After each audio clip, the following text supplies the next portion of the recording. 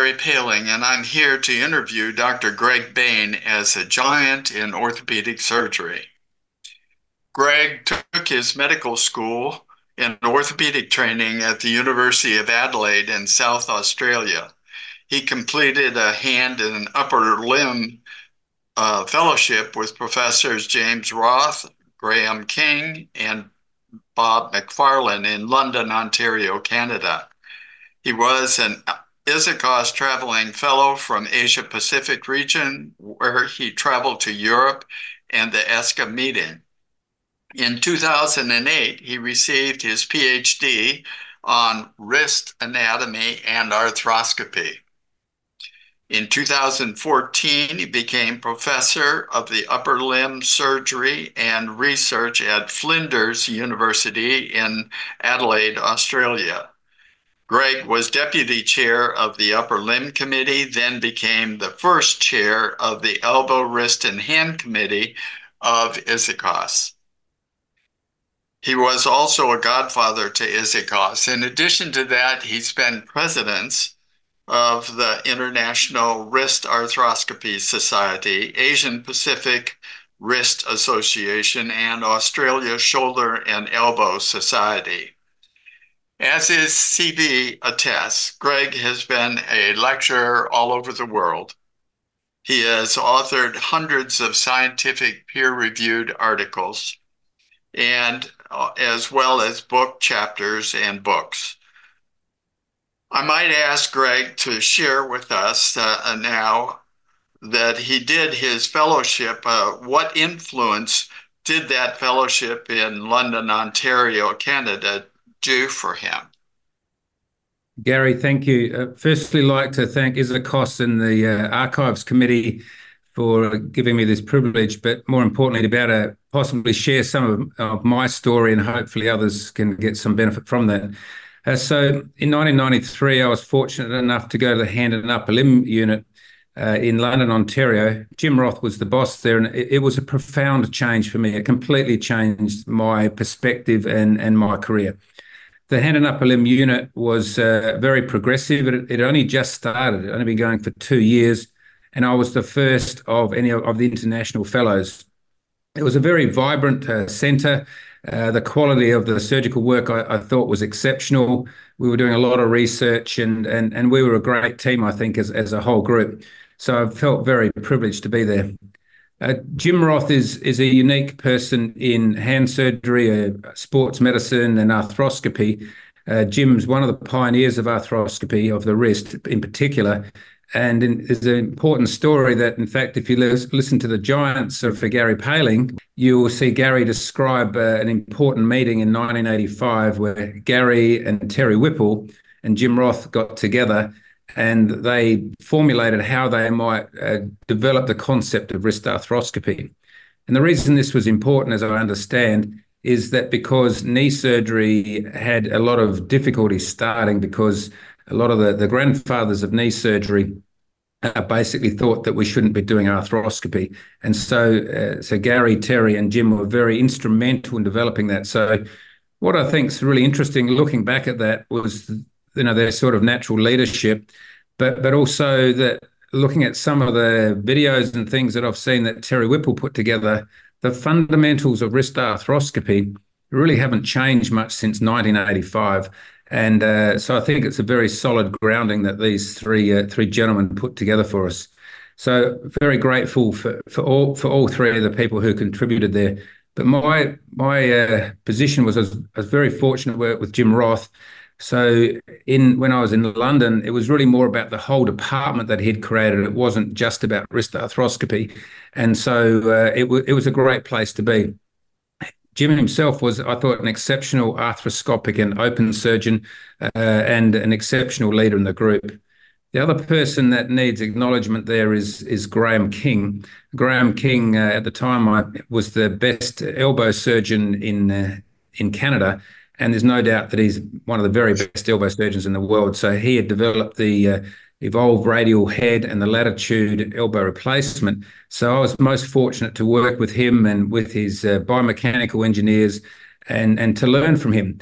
So after spending a year with Graham and Jim Roth, I remember coming home to Adelaide, and from Graham, I'd learnt all the concepts of elbow anatomy, elbow surgical approaches, and how to stabilize an elbow.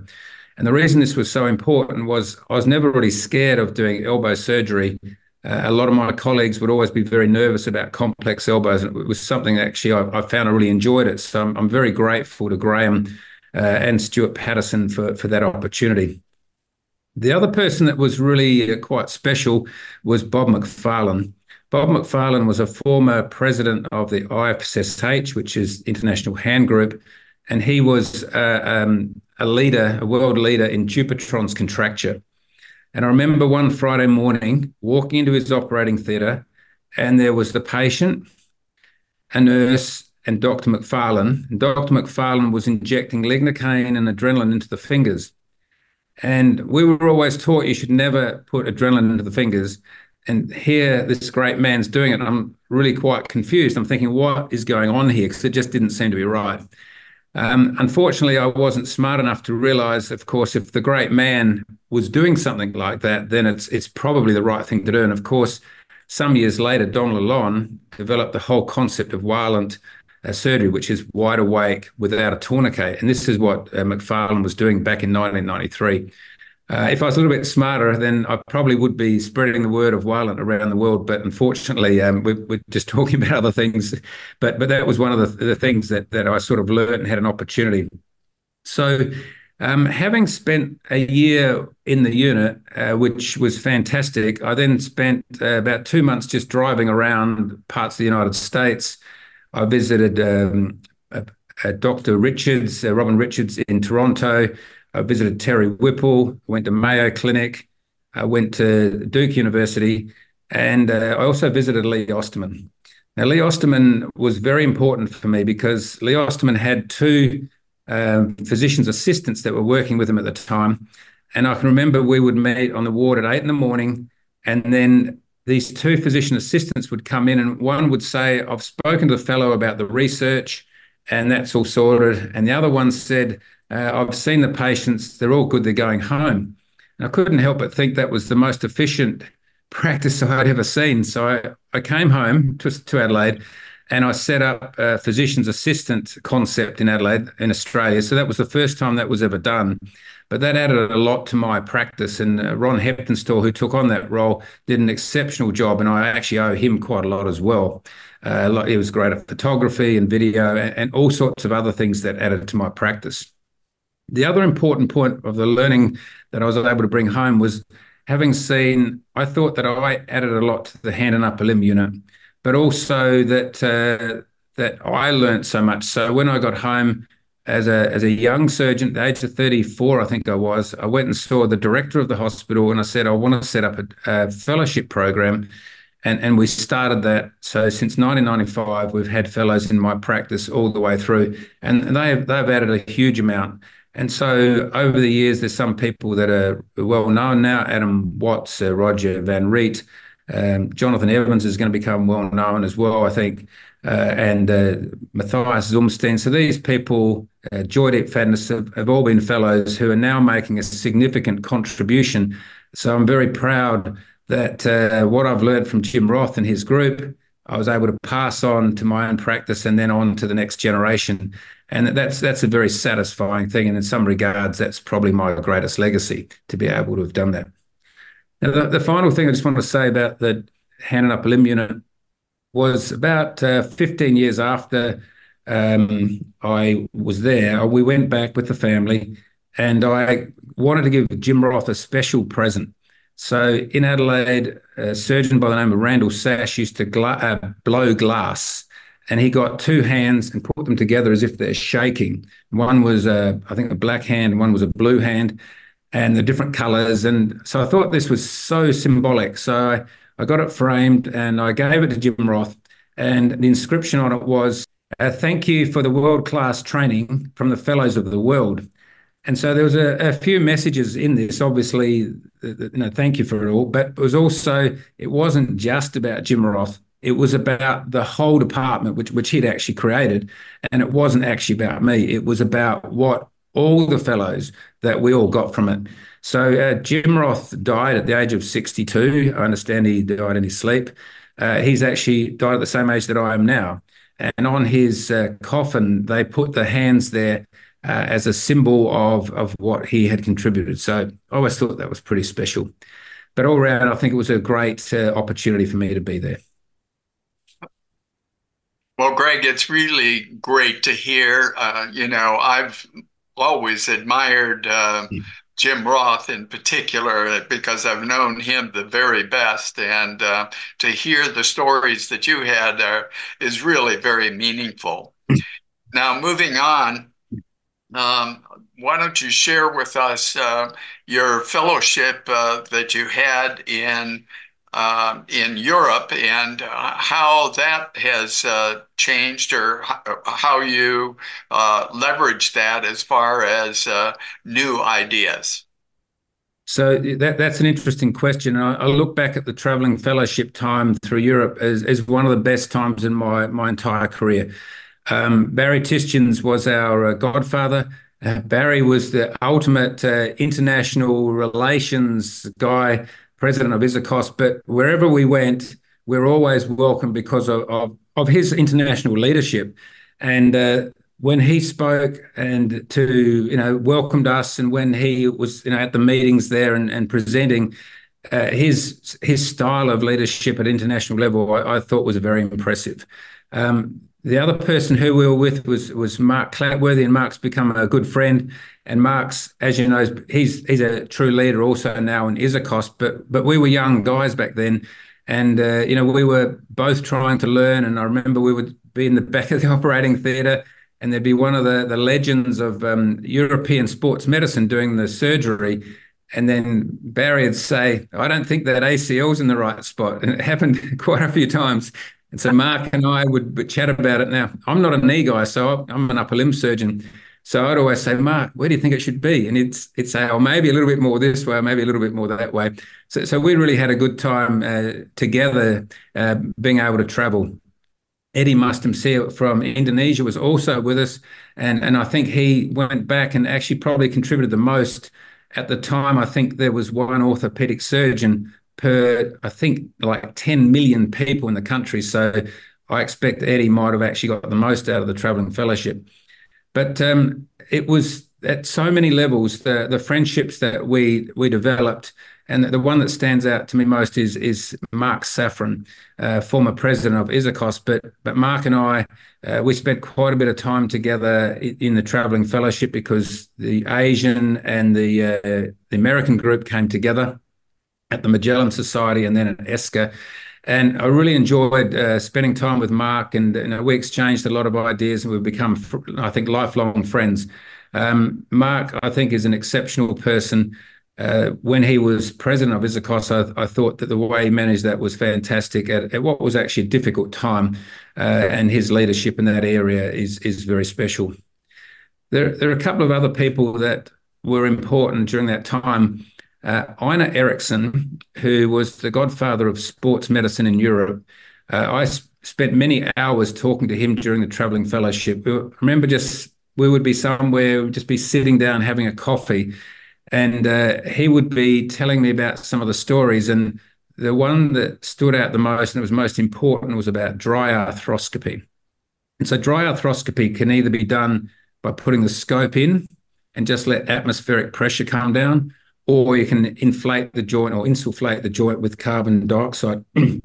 So when I went back home to Adelaide, I tried this. I did it on the wrist, and I really wasn't that impressed that it made a difference. And then literally 5 or 8 years later, Paco Pinal from Spain, a very famous wrist arthroscopy surgeon, started talking about dry arthroscopy. And I actually stood up at a meeting. I said, I really don't think there's much in this.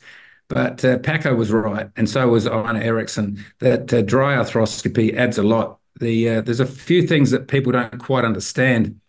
When you're looking inside the joint, if it's dry, what happens is the synovial fluid on the articular surface gives you a water-air interface. So then that tends to reflect. It's a little bit like when you're outside near the ocean, you see all the reflection of the water, and it gives you a different depth of field It gives you a different understanding of the joint surfaces. And I think this is really important. Obviously, you'll have less swelling, but it changes the appearance of the joint is certainly better for photography. But things like small blood vessels, they don't get closed down by the pressure of the water. Because at atmospheric pressure, they just are like you're doing an open surgery. So you really do get a better understanding of the synovitis, the inflammation, and even the ligaments. To be able to see them, you get a better understanding of that. So I really think dry arthroscopy is a good thing. So my contribution here in the literature is we described it in the elbow. We published that some years ago with joint ecphadenus, but it's also useful in the shoulder. So we're doing it in the shoulder, but we've planned not to do it under pressure in the shoulder because we're concerned there may ultimately be a risk of air embolus. But having said that, there are studies of over 3,000 cases in the knee without complications. So it probably is safe, but I think further work needs to be done on that. The other person that I just want to mention is Nick Van Dyke. I remember being in Amsterdam and he was doing ankle arthroscopy and endoscopy. And he put the scope into the FHL sheath and he just moved it a bit and he was in the ankle. And he moved it a bit and he's in the subtalar joint. It was unbelievable. And it really was amazing to see what he could do with the scope around the ankle. And I went home again to Adelaide and I thought, wait, maybe we can use endoscopy in the elbow. So endoscopy for ulnar nerve release had already been described, but we developed some new techniques of that. We described for the first time biceps endoscopy and olecranon bursa endoscopy as well. So for the olecranon, you might think, well, who really cares? But it means you don't have a big cut down the back of it so that the healing's better, particularly in the rheumatoid group.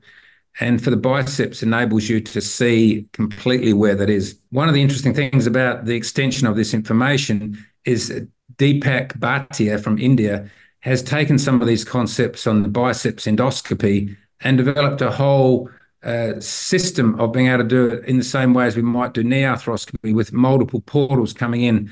When I did it, was like a mini open and just using retractors. But when he's done it, it's a true endoscopic or arthroscopic technique. So it's really nice to see that be advanced. He's also presented that at ISAKOS. In fact, won the Gary Paling Award for the best presentation a few years ago. So the whole experience was really an amazing thing, the traveling fellowship. I thought it was so important that when I came home and I became president of the Shoulder and Elbow Society, I set up the traveling fellowship there and I pushed it with the Asia Pacific Wrist and the Australian Hand Society. So I have a very strong involvement with 3 fellowships at the moment from an administrative point of view. And then the final thing to say about the traveling fellowship was we ate in palaces. We had the most amazing meals. It was just endless. It was just wonderful in every experience. But I remember coming home, sitting down with my 3 children, and we sat down on the Mickey Mouse table and we had hot dogs and a glass of Coke or something with my 3 little children. It was actually the best meal that I had the whole time was being with them. But it was an amazing experience, the traveling fellowship. And something, the other thing is that what's a great thing about these traveling fellowships, the traveling fellows remain loyal to society. Mark Safran becomes president, and I would get involved with the Shoulder and Elbow Society and maybe the journal and things. So there's all the fellows contribute. Mark Clatworthy, scientific convener, they all become lifetime committed to the organisation. I think it's a great thing that we're doing with the travelling fellowship. Well, I certainly agree with you. And the important thing is that you make touches and you see people that are doing things different than all of the people that are around you. Mm. And they look at it in a different way. And like looking in the ankle, and suddenly you're looking in the elbow because they were looking in the ankle. So that's really wonderful. I'd like to change the direction just a little bit. And as I am very interested, first of all, in the wrist. And carpal instability has always been a very big problem in that. And I know that you have some really good ideas about carpal instability. So there's many aspects to that. So the first one is with the arthroscopy to be able to have an understanding of the anatomy and the pathoanatomy. So, anatomy is the basic science that we all use for surgery, and pathoanatomy, we need to understand that to be able to have a chance to solve these problems.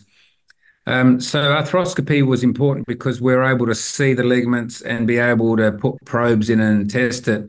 And then we started doing things like Watson's instability test under arthroscopy, stressing the DRUJ, and then sometimes we'd stress the DRUJ, and we would see a tear of the TFC that would just open when you were just stressing it, but you didn't see it normally. And so these type of things I think were really important. My interest in carpal instability extended, and I want to acknowledge the engineers at Flinders University. We developed, or they developed a hexapod, which is effectively like a flight simulator, and we're able to put the wrist in there and show in, as it went through different ranges of motion, how different parts of the carpus moved. And this gave us objective measures of different aspects of the wrist, and I really felt like we increased our understanding of that. I developed some surgical techniques of reconstruction, and we were pretty happy with that. But I think the biggest change in recent times is to be able to use the 4D CT scan. So 4D CT scan is a CT scan as we know it, but we're able to move the wrist backwards and forwards, and then we can see basically effectively it's like real time where the scaphoid is or where the lunate is in our patient, not in a cadaver in a machine, but in our patient. And this has been really important. So we've been able to, we've got a girl that's just recently finished a PhD, Melanie Amasaraya from Sri Lanka, and she's done an amazing job. We've got all these graphs showing where the scaphoid goes and where the lunate goes. And so what we've been able to see is that with, for example, scapholunate instability, there's really like about 4 or 5 types. So there's the one that just opens, of course. There's other ones where the scaphoid is subluxating out the back. And there's other cases where the lunate is now translocating in an ulnar and volar direction. They're actually much more complex. And that's where we're directing our research at the moment to be able to quantify that. But also, we realize now that those patients often get this volar ulnar facet degenerative osteoarthritis, which is something I'd seen in the past, but I could never work it out. So that they are volar ligament injuries associated with scaphoid instability that get that type of instability. So, and the other thing that's changed here, Christoph Mathelin basically has taught us about simple plications in the dorsal capsule. And so it's a little bit more like arthroscopic Bankart repairs in a way, so that we're able to minimize all these big open approaches. And we published a paper about a year ago in the Journal of Hand Surgery where we looked at the complications of scapholunate ligament reconstruction using tendon grafts. And in fact, what I learned on my traveling fellowship, where we're talking about tunnel widening, how the ligament doesn't heal to the endosteal bone, and it only heals at the periosteum. These things, of course, also occur in the scaphoid and the lunate. So we're able to put that together as a concept. So really pleased to learn all those knee concepts and be able to take them to the wrist. So I think carpal instability is actually evolving very quickly right now as we're changing our understanding with 4D and we're becoming more minimally invasive with our surgery. I think that helps a lot, particularly for the sportsman and the active person. All right. Well, that's great because that's been a pretty much unsolved problem for a long time. Mm. And it's good to hear that we're making progress as far as that's concerned. Another area, getting out of the wrist now for a minute anyway, I know that you've had some advanced surgical training methods that you have been attempting to do and to show people how to do rotator cuff repairs and that sort of thing. Can you share with us a little bit about that? So this is an exciting development that I've been working with a company in Adelaide called FuseTech, and FuseTech make these surgical models, and it's a mixture of technologies to be able to get it right. But effectively, they've made a model, say, for the wrist or for the shoulder. They've got a knee one as well, and but what they've been able to do is make it so that you can use it in a surgical training environment. So it's been fantastic for the trainees to be able to learn how to do a diagnostic shoulder arthroscopy, to be able to then proceed to doing an arthroscopic rotator cuff repair, even a Latarjet and a shoulder arthroplasty. So what's really nice here is that the junior surgeon can learn this in a non-threatening environment. We can have the model in the clinic. We can have it out at dinner or down at your beach house or wherever you want. You don't have to be in a cadaveric lab, and you're not worried about the viruses and other aspects of the cadaveric material.